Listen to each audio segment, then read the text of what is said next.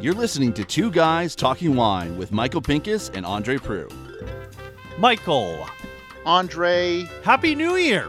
Happy New Year, young man. It is so good to hear your voice. Man, we did need to take that extra week off. I think you and I both said the same thing. I know a lot of people think wine writing is glamorous and easy. We sit on our pedestals and we deem what is worthy and what isn't. But writing those 3 Toronto Life columns, that gassed me. Like, that just emptied the tank.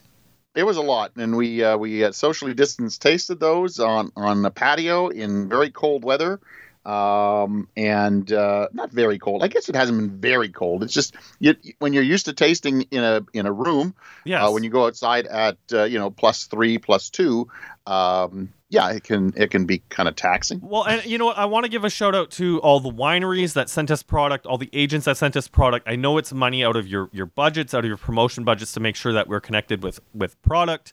And I know it's been a challenge even before the pandemic with the changes the LCBO has made. So, thank you for supporting independent journalists. Thank you for supporting journalists who try their best to be objective with their opinions. At least, and don't charge you anything for it. And that's right. We don't charge you. We're definitely not charging you for your reviews. We don't overscore, but I mean, we're not going to get into that already. But I mean, thank you for helping us create journalism that is separate from the LCBO Food and Drink magazine. So, Andre, over the holidays, I know you drank some pretty spectacular wine. I did. And I do have to tell you about, because we had talked about, had you had any local wine, and you did a lot of international wines, and I did a lot of international wines. French but I was, wines. I'm still on the Burgundy adventure, and I've got a lot to learn, and frankly, none of my Niagara Pinot and Chard is quite ready to drink yet. I actually ended up pulling out something that surprised the bejesus out of me, and I think I pulled it out on I think it was Christmas Eve. 2027 Queenston Road Vineyard Pinot Noir 2009. And? What a spectacular bottle of wine that was. So kudos to Kevin Panagapka. That sucker is 11 years old when I drink it, and it was really, really good. And I am even more sold on Screw Cap than ever before. I had one of the craziest Chardonnays I've ever had. It was a 2015 Brisson Charles Chassagne Montrachet en Ramilly. It's a Premier Cru that I was managed to get my hands on from Bruce Wallner's cellar. And man, it was just one of those things where, hopefully I'm looking into the future of Niagara in terms of just a nice minerality to it, restraint, but it was just one of those wines where it started too cold, but as it warmed up, it just felt like an endless plane of tasting notes. Should you have the means, I highly recommend it. Alrighty.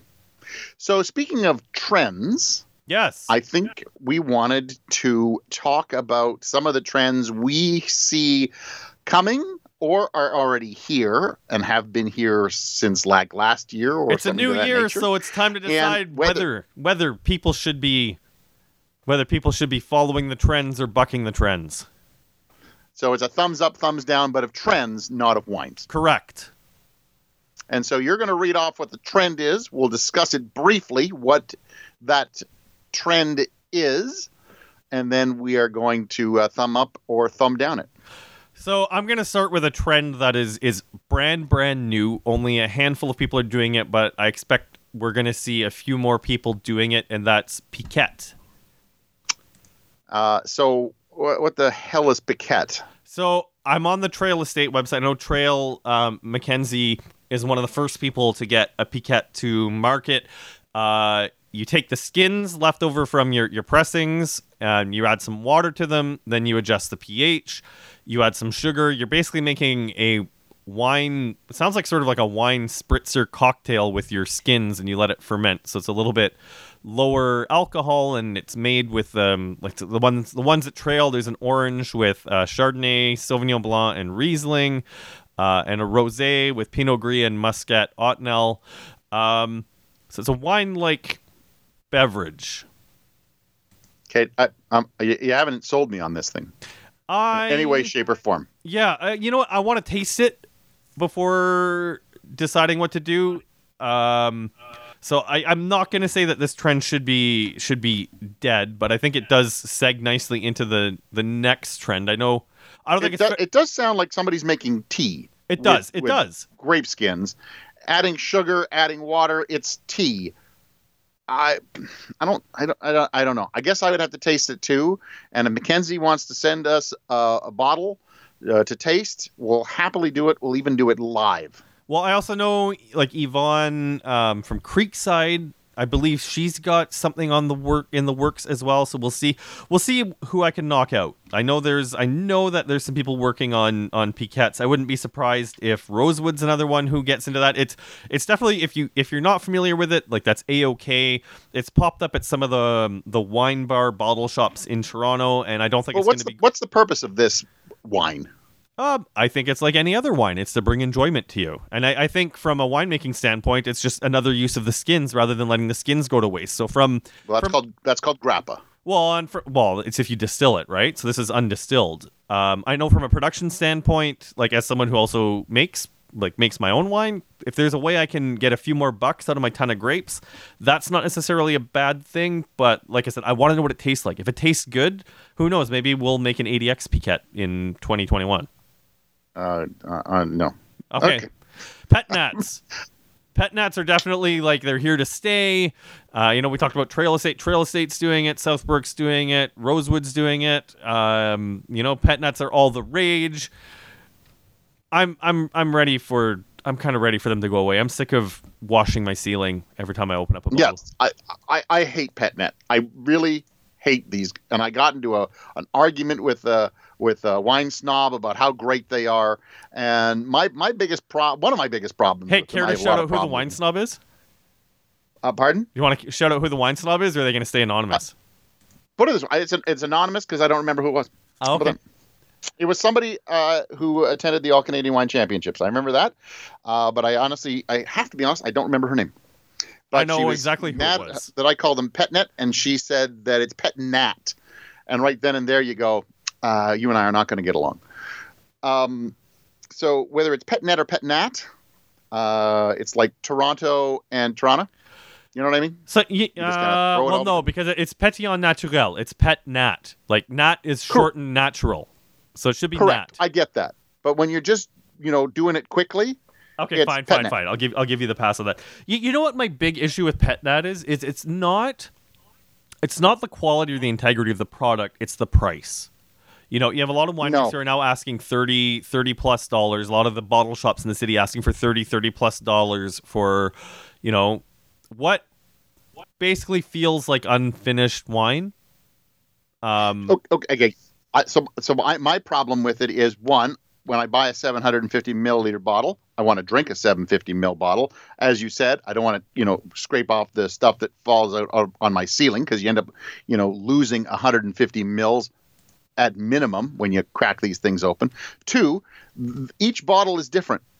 I would like to, when I drink a bottle of wine and I go, man, I want to buy some more of that, I want the next bottle to taste similar, if not the same, as the last bottle. There is so much variation. So yes, I have a problem with the quality of those wines as well. So that being said, I'm willing to be proven wrong, because I know the wine snob that you got into it with. And she'd probably say that you and I haven't had good Pet Nats. So that's fine. If anyone so you do know this person. If anyone thinks, yes, I speak with her quite regularly. If anyone thinks they're making a really good Pet Nat, we're more than happy to consider it. We'll taste it live on the podcast. Some of our best tasting notes have been on the podcast, like when we tasted the 2017 Gravity last year. I mean, we're willing to be proven wrong. But for now, all right, no more Pet Nats. Make them better, or make them cheaper. Next up, skin contact whites from Ontario. You're just saying Ontario, period, the end. You're not. Well, yeah. I mean, I've had some decent skin contact whites, but unfortunately, none of them have been from Ontario. And I say that through my teeth, because I love the guys at Southbrook. But I mean, it's tough to drink like a full glass of the orange wine that they make at Southbrook. It's not my I don't cup of get tea. any enjoyment out of skin to contact whites. Over the holidays, I had somebody bring one over, and they said, "This was given to me. Would you like to try it?" And I said, "Well, that's not a ringing endorsement. It's not like you're telling me it's great or something." They just said somebody gave it to me. I wanted to try it with somebody, so will you try it with me? And ended up not liking it, and I continue not to like skin contact whites. And you know what? Somebody once told me if you end up tasting them blind, you'd end up liking them. No. I don't think that's the case. Good wine is good wine. Bad wine is bad wine. And most skin contact whites that I've had, and again, I'll put the Ontario moniker on it, are not good. So yes, I want this to die a horrible death. Okay, let's put our finger right on it so the listeners don't think that we're just crapping on a style because of personal bias here. What is it specifically about skin contact whites you don't like? Because I know what it is I don't like about it. I don't like the absolute bitterness of them. We totally should have done the newlywed game on that, because that is how I feel as well. I don't mind a slight bitter note at the end of a wine, whether it's white or red. I mean, you can sometimes get even a little bit of a bitter note in whites, whether it's Sauvignon Blanc or Chardonnay that have been in barrel. But you need to have balance, and I just find the skin contact whites are generally off balance. Look, I have found out that the Pinot Gris that I enjoy have had a little bit of skin contact to them to give them a little color. Yeah. But these guys who are, soaking them for days on end, no, you're just adding bitterness to the whole thing. All right, next up, we've got canned wines. Well, obviously that's self-explanatory as what those are. We don't have to explain to anybody. And as much as I cringe at it, I would have to say that I think this is a trend that's going to continue. Yes. And I still prefer a bottle, but I understand where canned wine comes in as long as the quality is good. That's it. Such as that Stelmar stuff that we got a chance to try. I mean, the Patio 9 and what is it? Origin from Between the Lines. So Patio 9 from Rockaway, Origin from Between the Lines are both solid sparkling wine offerings from Ontario that belong in a can. Joy from New a little Zealand. On the sweet side, so you've got to like that sweetness factor. It's time and place. You treat a wine in a can. I treat like the time and place for wine in a can basically the same place I would open up a beer. Patio, hot weather. Even in the winter, like when we have had the opportunity to see people, we've been doing it socially distanced in the backyard, or sorry, in my case on the patio, and throwing a can of wine to the guest is, the serving size is fine. It's quick. It's disposable. It's like you said, as long as the quality is good and it's not just off dry garbage that's ending up in the cans. Well, that's why I'd like to see more I would like to see more dry wine, quality dry wine in a can. I get that the sweeter wines are getting there. I understand that the sparkling wines that have a little bit of sweetness are there. I get it. I think that the Stelmar Chardonnay that we had and that Zinfandel, like those were two quality wines in a can, and that is my bar at the moment. And I mean, the last thing to say is from a producer standpoint, I hope that the packaging is here to stay and maybe improve something that maybe we could see what it's like to age some of these wines in a can, because they're lighter, it's easier to ship, it's better for the environment. There's a lot of reasons why cans work. If I have a cheaper vessel to put my wine in, I can pass those savings on to the consumer, or, just make sure that my winemaking quality gets better to put something into a can. Yeah, I've lost a can of Stelmar somewhere, the red. Yeah, I've got a few that I've set aside because I've spoken with the guys at Stelmar a few times. I let them know that I'm doing the experiment just to give them the heads up that in a couple of years I am going to be opening that Lodi Zinfandel, and it may or may not be good. You should write the year on that can. I absolutely. One that's up and coming is Gamay Pinot Noir blends from Niagara. And there's two that come. Okay, so I like Gamay, and I like Pinot Noir. Yeah. And I've I have liked some of the Gamay Pinot Noirs that I have tried out of Burgundy slash Beaujolais. Yes. So I have liked these wines in the past, as long as we get the balance right, as long as we get the flavors right. I think this is a good trend. Have you had Notorious PTG from Rosewood? Can't remember. Okay, because that is their Pinot Gamay blend, and it's something that I've gone out of my way to get my hands on a few times. Just light, fruity. I find the Pinot brings a little bit more elegance to the Gamay, and the Gamay brings this little bit of je ne sais quoi to the Pinot, and they really work in tandem really well together. I have liked the ones from British Columbia that I've tried, or at least the one, which is from La Joie. They make a PTG every year, and every year I seem to enjoy that wine. And I think it's one of those wines you can put a little bit of chill on. As you said, the Gamay brings the fruit, the Pinot brings a little bit more of the structure, and I think it's a trend we could see, and I hope people who are making it at least do it well instead of just trying to get rid of some old Pinot and bulk up their Gamay. Well, then there's the people at 16 Mile. It's not labeled as a Pinot Gamay blend, but they're exonerated Pinot Noir, which is 90% Pinot, 10% Gamay.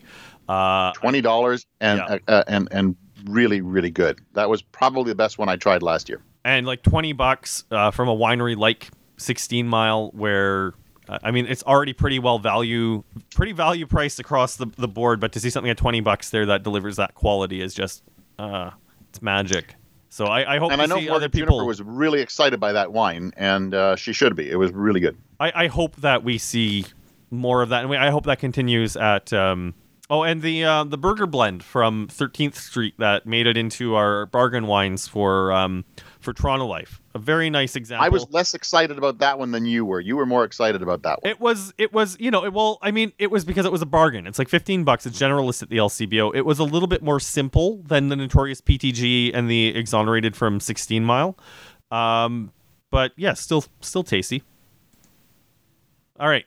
So we both want to see more of this as long as it's done well. Yeah, I don't want people dumping, crappy Pinot Noir into this wine. I don't want it to be a dumping ground. You end up with a lot of dumping ground wines sometimes because you don't want certain wines to go to waste. If you're going to make one, make a quality one. Okay, so next up, it seems like everybody and their mother has now got their own virtual winery set up.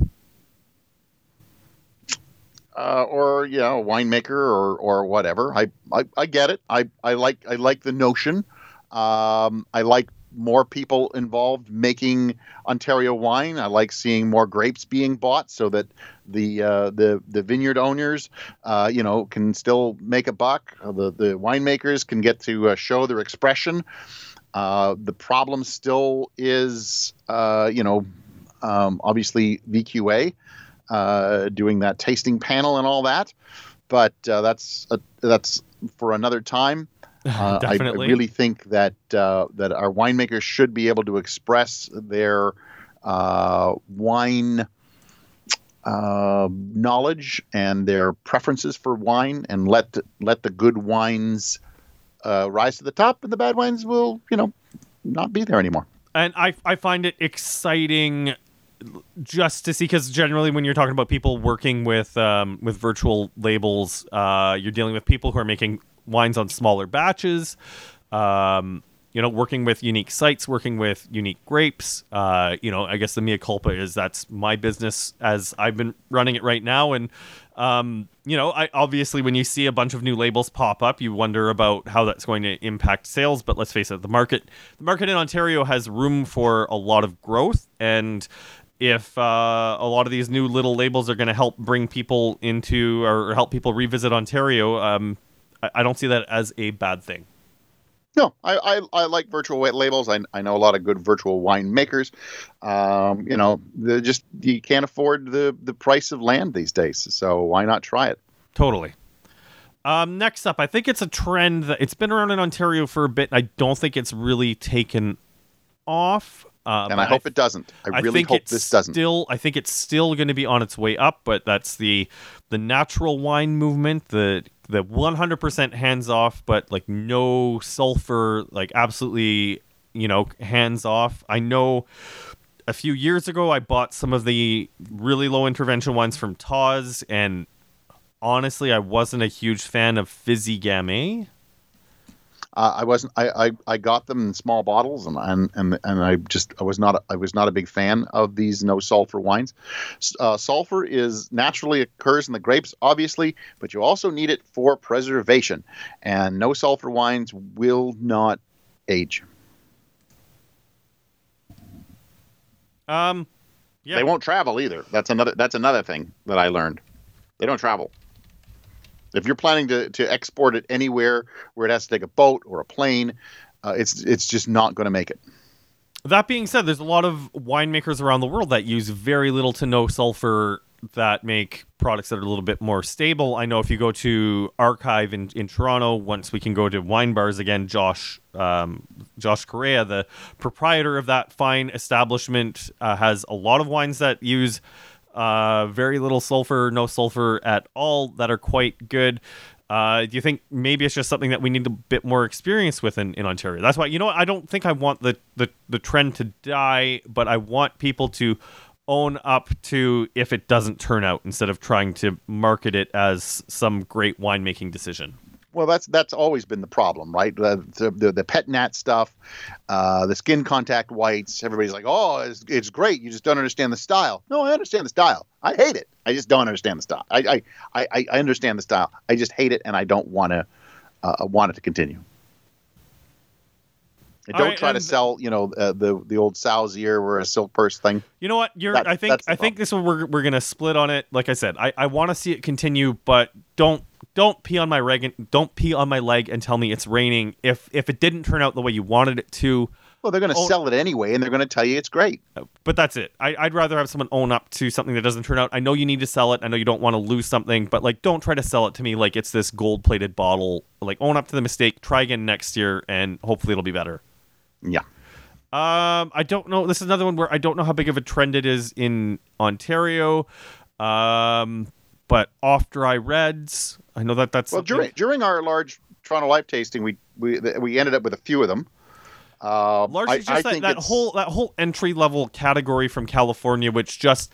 It hurts my heart because I love Californian wine so much that if I were new to wine... And I was starting to get a little bit more serious about it, and I finally, discovered, really great Chilean Cabernet Sauvignon. And then I went up to California and spent $20 on, Apothic, something that I expect to be comparable to a decent Chilean red. I'd be completely heartbroken. I don't think you could get me to buy a second bottle of it. Yeah, I'm not very happy with those, I don't want my wines to be off dry. I want them to be dry, although I know there is a market for them. I do know that. And look, if it gets people into wine and gets them into dry wine, then I'm okay with it. But you just hope they make that move. Well, and speaking of entry-level California and trying to make wines taste like California, what about putting wine in bourbon, whiskey, or rum barrels? I know you love that. That's your favorite thing. I absolutely hate it. And somebody this week sent me an email, and they said, Happy New Year, blah, blah, blah. You know what? I tasted a great wine over the holidays. It was a new Robert Mondavi in a rum barrel. And I'm like, oh, my God. You know what? You have no taste in wine whatsoever. It's another one of those things. I do not want my wine to taste like bourbon or rum or vodka. I want it to taste like wine. Why are we trying to mask that? Well, there's, I think, your first contribution to the swear jar for this year. Look at me. No, it's I think it's one of those things where, like, I understand when you're marketing wine, you're trying to market a product, but whether you're a large winery or a small winery, whether you're making baller wine or entry level wine, I think wine should still taste like where it comes from. And putting something in a weird non-traditional barrel, especially something that's had a spirit in it, takes away from what the wine should taste like. But I mean, is this one thing, Michael, where we're both saying that the customer is 100% wrong? Because I know you and I have both spoken to people at companies that make wines like this, and it flies off the shelf. Look, I get it. And again, I think it goes back to what we were talking before.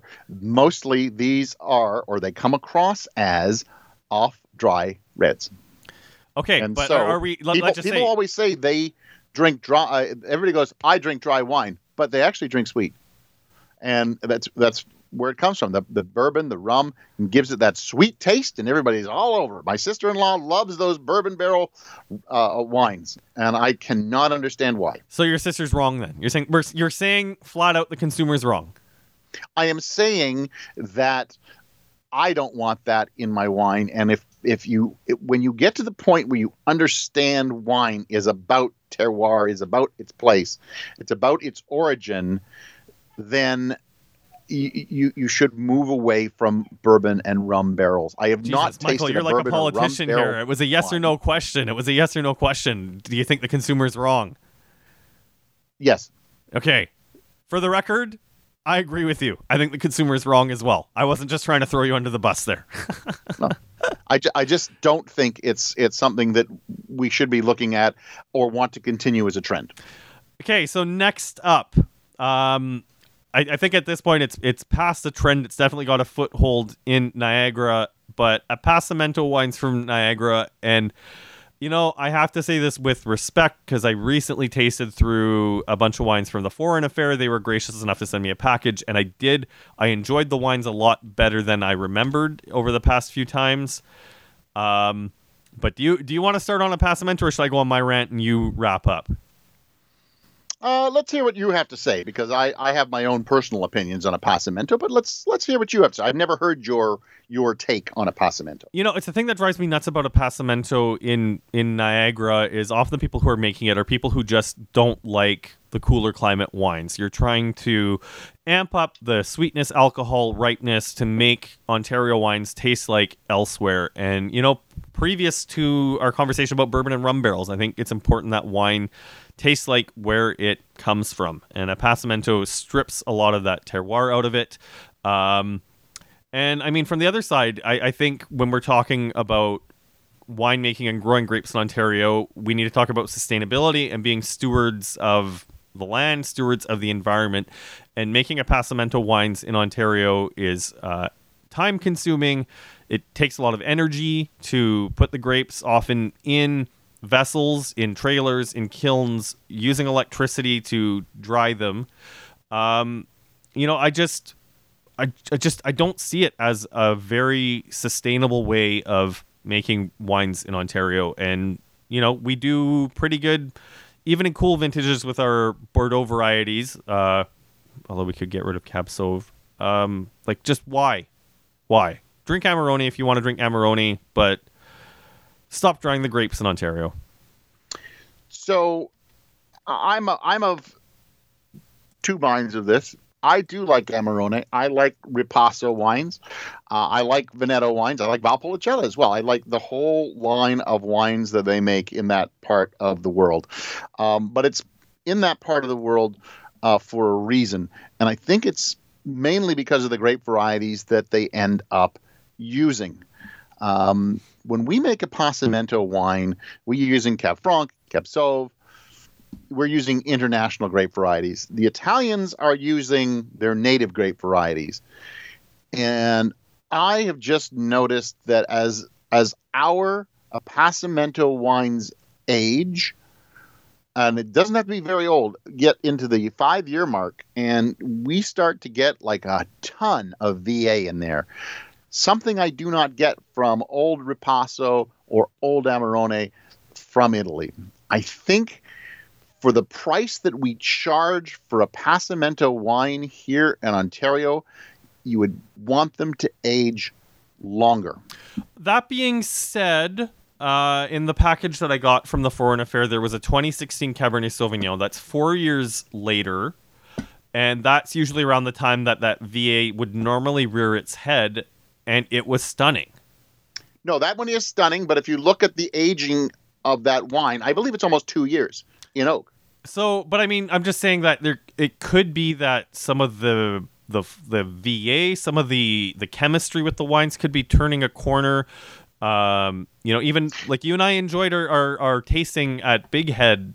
As I know, I'm sort of talking out of both sides out of my mouth because there are exceptions to every rule, right? But I think there are exceptions. But I think Big Head is doing its best work with the raw series, where they're doing less with the grapes than doing more.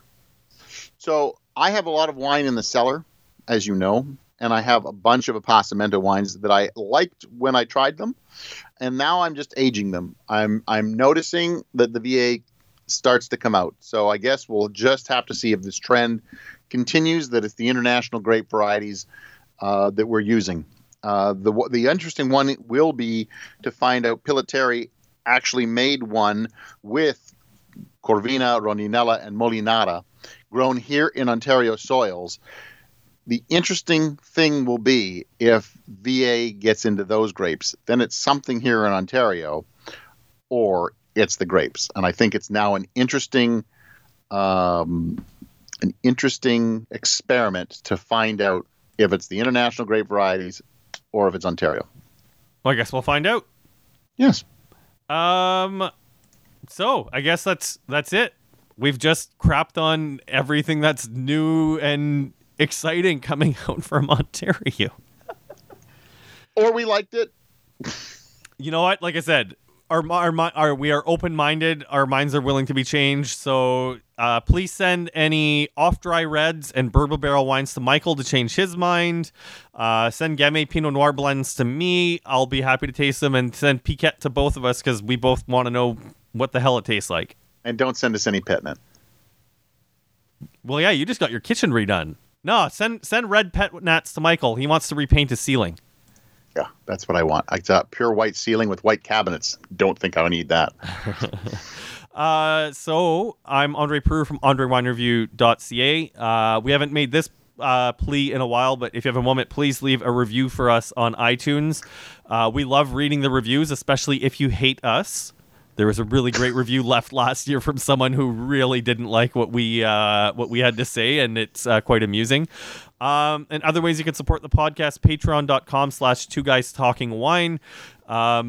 Now billed in Canadian dollars, and I think that's just check that out. We appreciate it. And Somm Blinders, for when the pandemic is over and you can get together with your friends, a card game around tasting wines blind.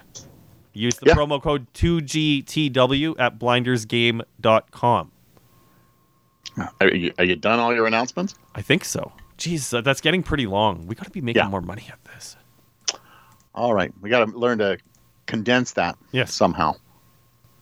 Okay, Michael, you going to wrap up? Or just... Oh, yeah, okay. So I'm Michael Pincus of michaelpincuswinereview.com. I am done for the day getting angry at things or not liking things. I'm going to go have something I do like. Find me on social media at The Grape Guy and sometimes Michael Pincus. And as always, let's all have a good night by washing our hands and staying apart. Good night. Thanks for listening. Please subscribe to Two Guys Talking Wine on iTunes. This episode of Two Guys Talking Wine was produced by Jim Ray and Adam Duran.